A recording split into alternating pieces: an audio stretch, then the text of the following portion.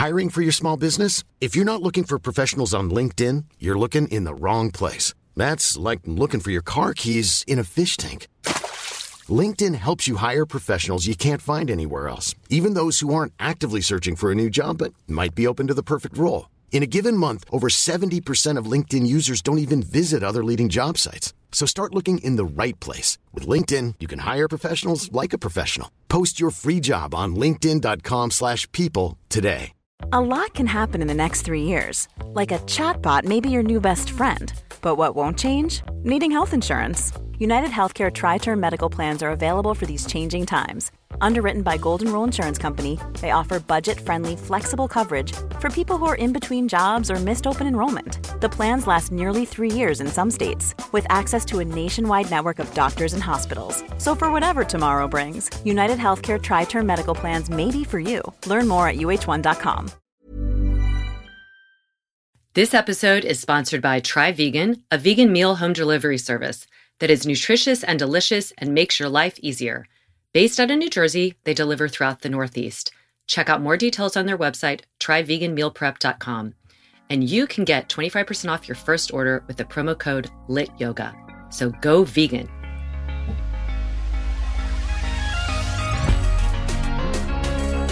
Good movement, and welcome to Redefining Yoga, a lit yoga podcast, which is designed to investigate all aspects of the modern evolution of yoga from my background as a physical therapist and lover of movement.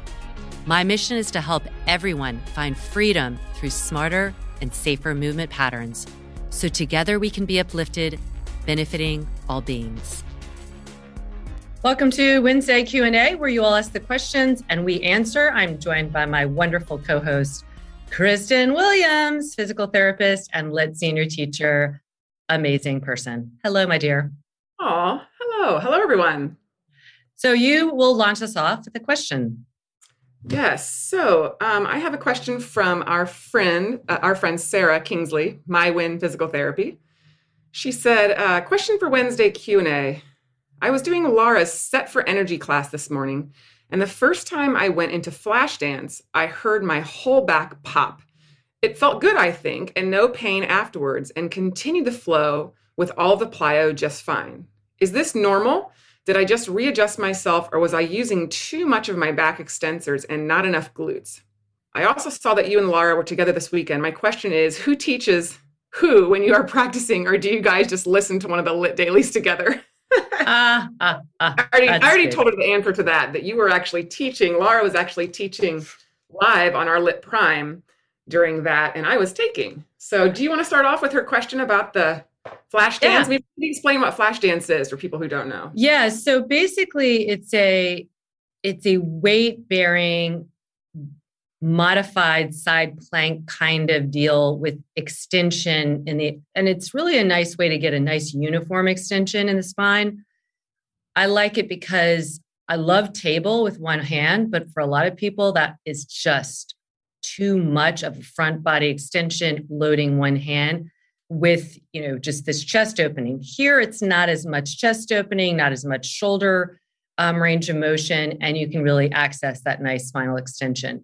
So it's if you were imagining looking or trying it yourself, your right knee would be on the floor, your left leg is kind of extended out, and your right hand is on the floor, but it's turned to the right, and then you're kind of lifting up into a back bend feeling.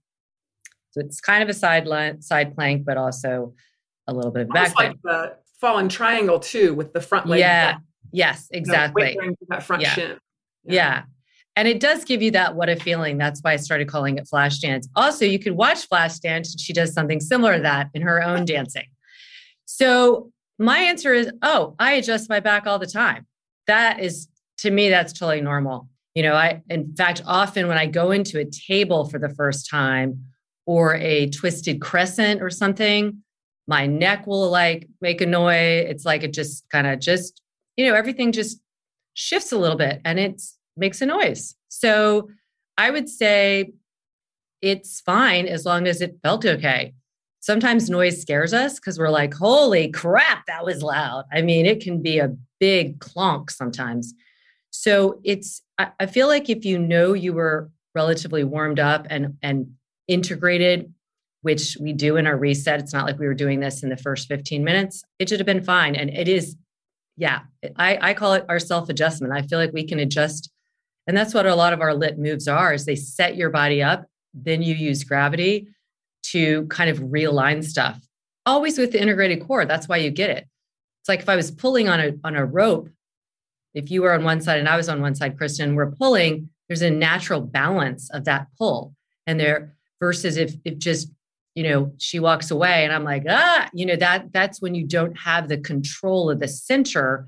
And that's when there could be some imbalance and some kind of, I don't want to say damage to the tissue, but it could not be, the tissue would be more vulnerable. The joints would be more vulnerable. But as long as you have that balance of that little tug of war, you're going to kind of tug some things back into place.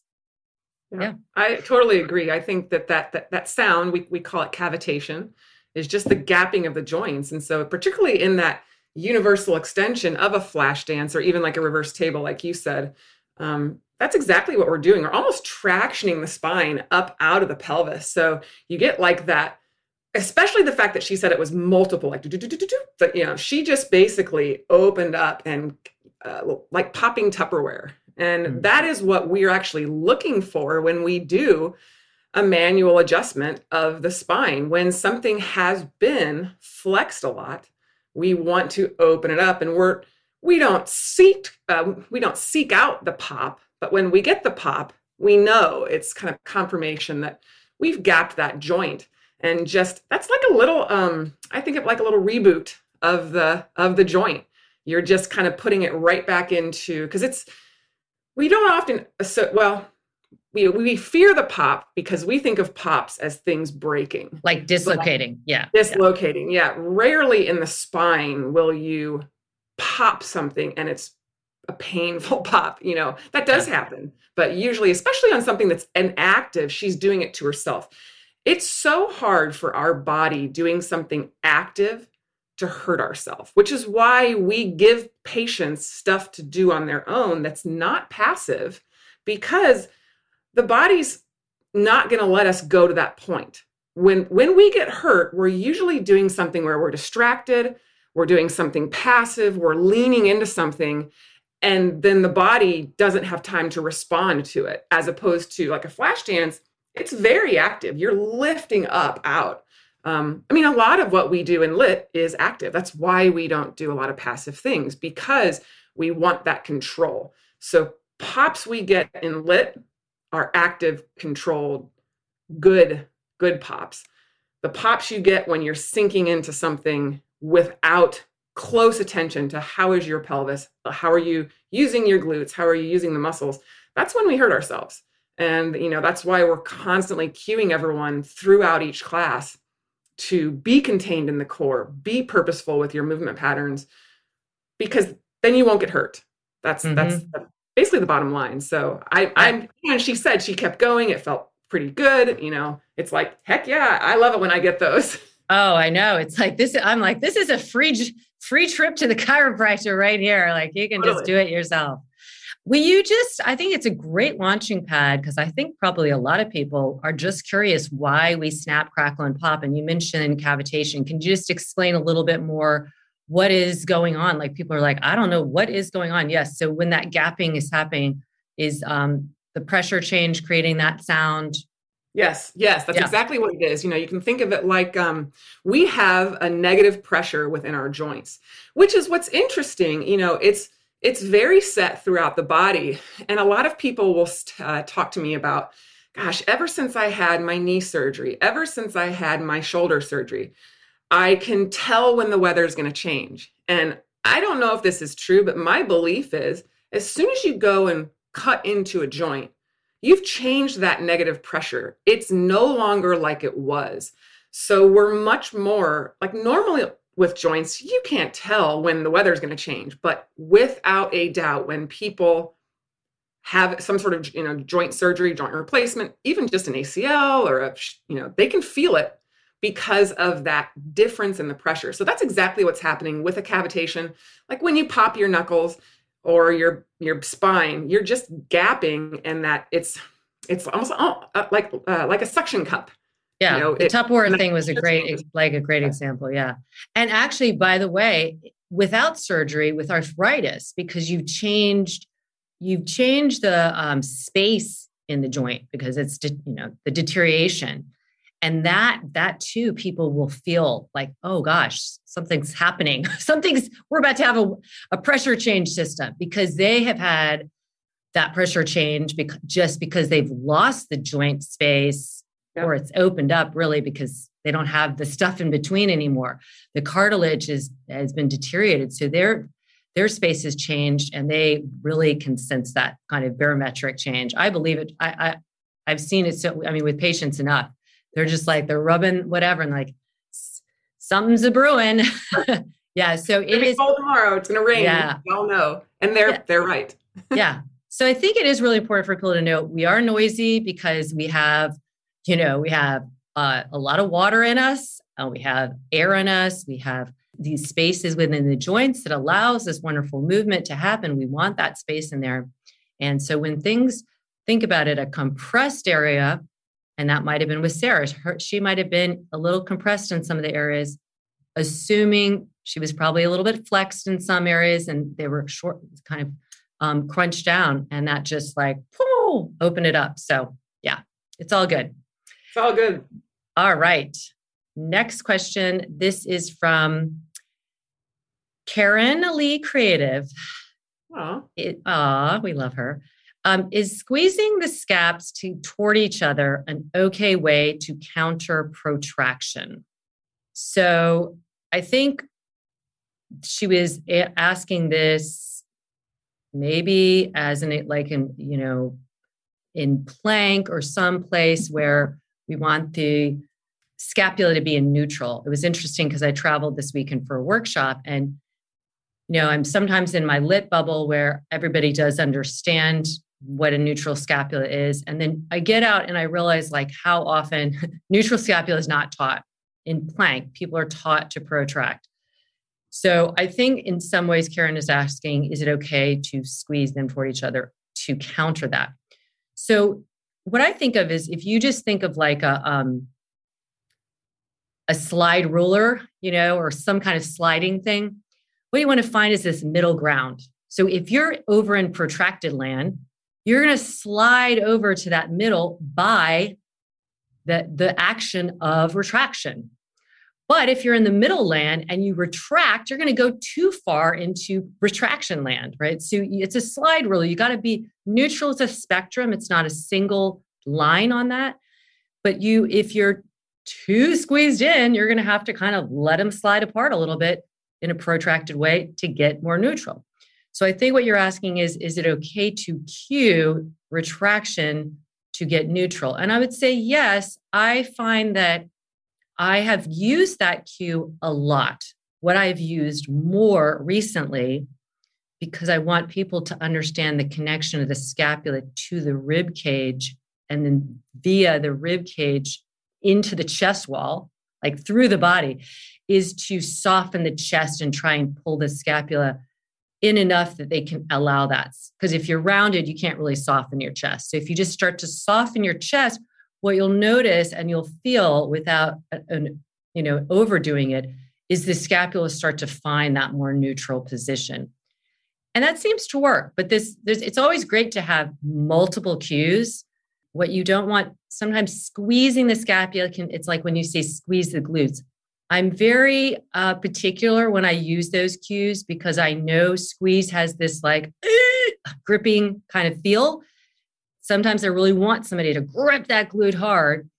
But if I say it all the time, they might be overly gripping in kind of, weird ways, and similar to the scapula. So vocabulary is important. Verbs are important.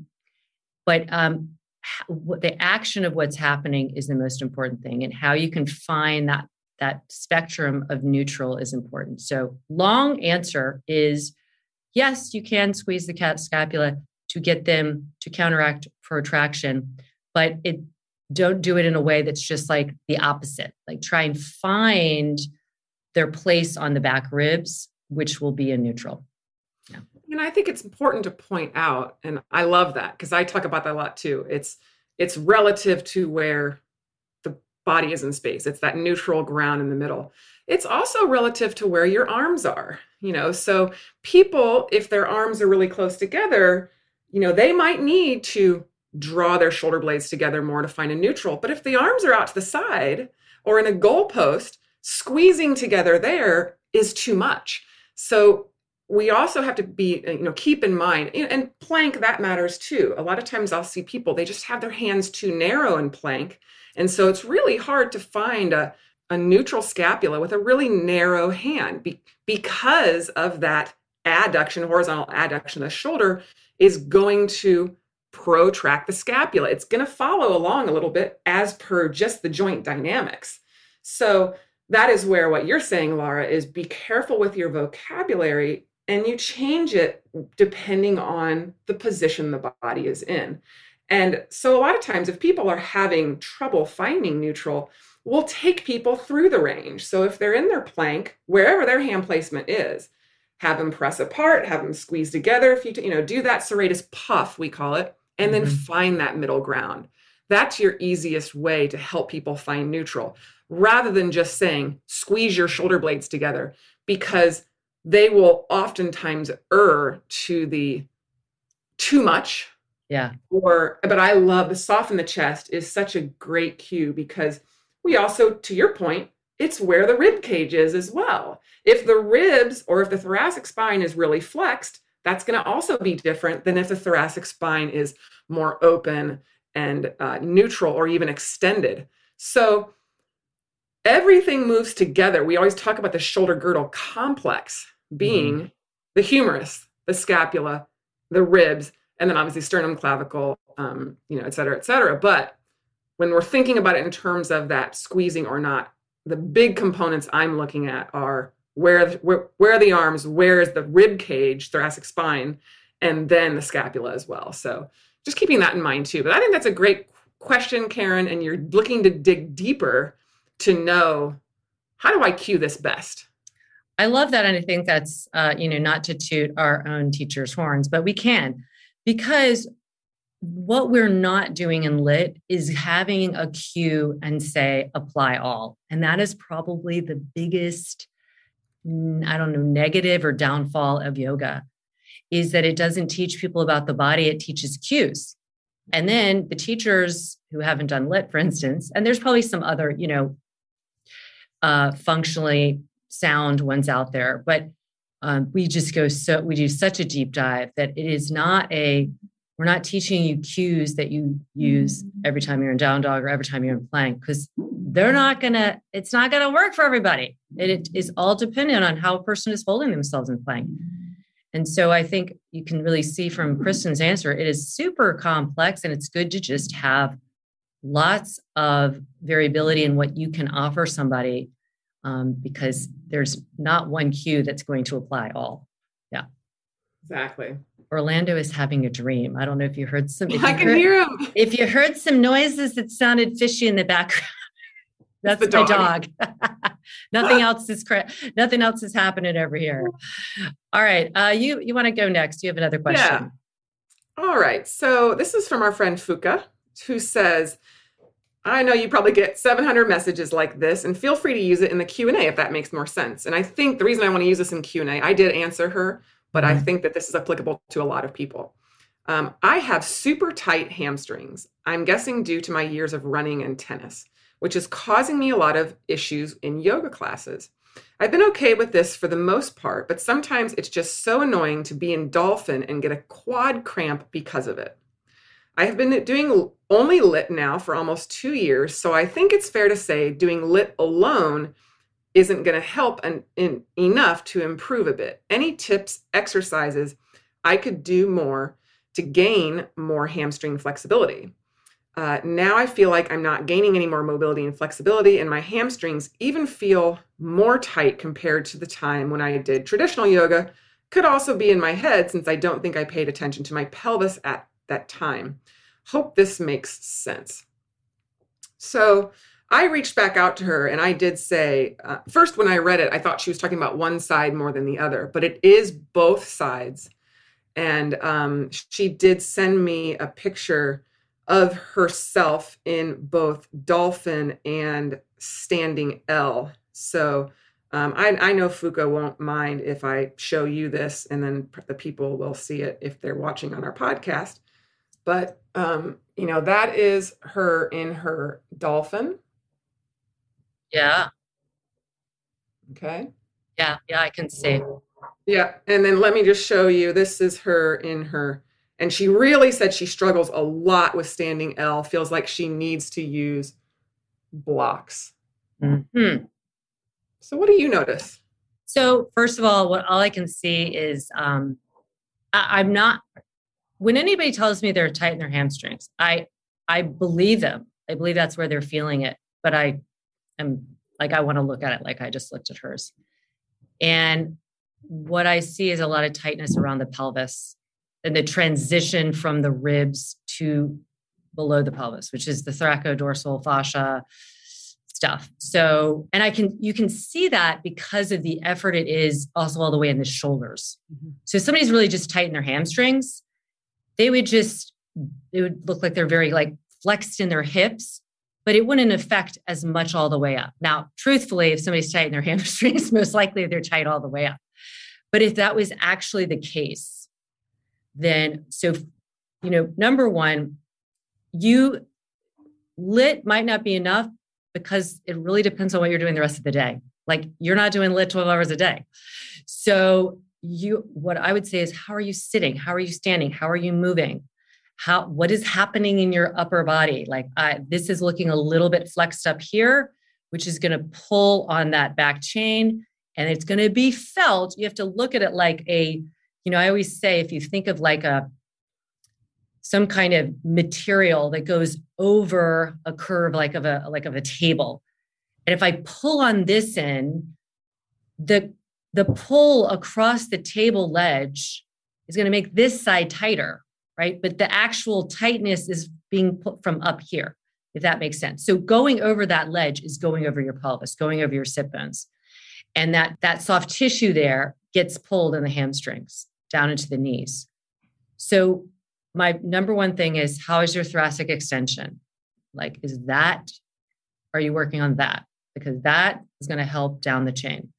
Because that to me in the standing L and in the dolphin looked more restricted in my mind, because that was trying to take her pelvis into posterior tilt. I think it was more from that end than the other end. Why? Because for anybody that's not looking at watching this on YouTube, by the way, you can watch us on YouTube and we do a lot with our hands. But if somebody's in dolphin or somebody is in inversion like she was, and there's a rounding in the upper back, that is a big signal that that's where the tightness is, but it might be felt all the way down in the hamstrings because it's just pulled all that material up, and then it's just getting, those little hamstrings are like, wait a second. So I would first say, are you using blocks underneath your hands to get extension in thoracic spine for standing out? Maybe even for down dog. For dolphin, she could be way up on her toes, way up there. And I would say try and stretch from the scapula to the pelvis. Suction that belly up like you can't, like more than you think, to get that deep hip flexion and to get the spine more elongated. And yes, you're probably feeling the hamstrings. My gut is that it's really in the thoracic spine, either extension, rotation. That's where my eyes were like, boom, immediately that caught my eyes as a stuck point. And we look at enough bodies, like we can kind of sense the energy of it. It was not from like the pelvis being pulled down towards your heels. It was really more the other way. Am I on the right track? Does that sound about right? Yeah, no, I think you're on the right track. And what I love about this, and Laura can attest to this, that was me 7 years ago. When I first came to the studio, Laura's biggest comment to me was, wow, your low back is really tight, which I'm a runner too. And I was a sprinter, then I became a distance runner, new to yoga when I first met Laura. And that's how I think I looked. So then you come to the lit method where we are encouraged bending of the knees, flexing in the hips. Traditional yoga, the knees are all straight. You actually have less tension along the back fascia with a lot of traditional yoga. So we're asking you to lengthen that space out a bit more by taking it out of the hamstrings in a way that is not hanging on them, hanging on flexibility. So for people like me and you who tend to be tighter there, I will say it takes time. I've been now doing LIT for 7 years, and I've been doing LIT for probably 9 years, but it's taken probably 5 to get to where I feel like I have and to your point, Laura, that dolphin, really getting that length from the scapula, the crown of the head, really, all the way up to the tailbone is crucial to be able to not feel it in the hamstrings, to where I don't have to lift up on my toes as much anymore because I'm so long in the back body. Loosening up in the lat, the lat can pull on that thoracolumbar fascia, that thoracodorsal fascia, the scapulae, getting them mobile, all of that up there, loosening that up to your point, which is excellent. It's that pulley, you're going right over that hump and then you feel it at the other end. So my response back to her was, I'm not sure you're feeling hamstring tightness. I feel like, because I was like, first thing I asked, do you feel weak at all? When I thought it was just one leg, I was like, does one leg feel weak in the other? And she's like, no, it's both legs and they feel really strong. And that's when I said, can you send me more pictures so we can see you and other? And then when she sent that standing split picture, it was like, oh, there it is. It was much more obvious standing L picture. So yeah, this is huge. Be patient. Yeah. Be patient. I talked about that this weekend. I said, think about it this way. How long have you been walking around in your body like this? So even if you're, say you're 35, you've had at least 15 good years of creating whatever is existing. Now, it's not going to take 15 years to undo it, but it's not going to take 5 days. It might not be 5 months. It might be 5 years, but hey, 5 is better than 15. So it's like, and when things are changing and sometimes those signals are getting bigger, like she might be experiencing bigger signals because you are getting more aligned. You're actually getting more, you're not just caving in the more traditional way of just kind of hanging on the sacrum, hanging on the pelvis, giving a little stretch in the hamstrings, but it's not active. It's not lengthening and strengthening. So yes, be patient. It takes time to undo some stuff and to renew and to, recalibrate and rewire. It's just like if you were to start soccer today, having never learned how to play soccer, you're not going to be a great soccer player for a while. It's a new concept. It requires different set of skills and different set of muscles and brain mapping. And that's kind of how moving in a different way like we do is, even though the movements might be similar to ones you've done before, you're doing them in a different way. It's like a different language. So yeah, be patient. Great question. All right.